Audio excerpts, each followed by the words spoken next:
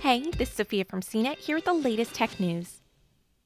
On Friday, the Department of Transportation said the Trump administration scrapped a plan to bar Chinese carriers from flying to the U.S. from June 16th, after China let American carriers resume some flights, which were suspended because of the coronavirus pandemic.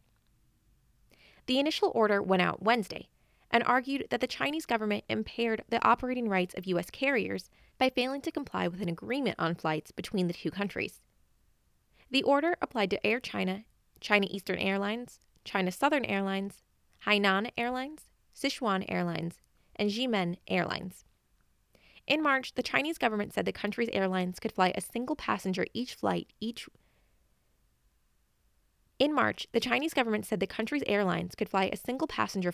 week to any country, a limitation meant to curb the coronavirus's spread. The updated U.S. Department of Transportation order allows Chinese carriers to operate 2 weekly passenger flights to and from the U.S., and American carriers will do the same.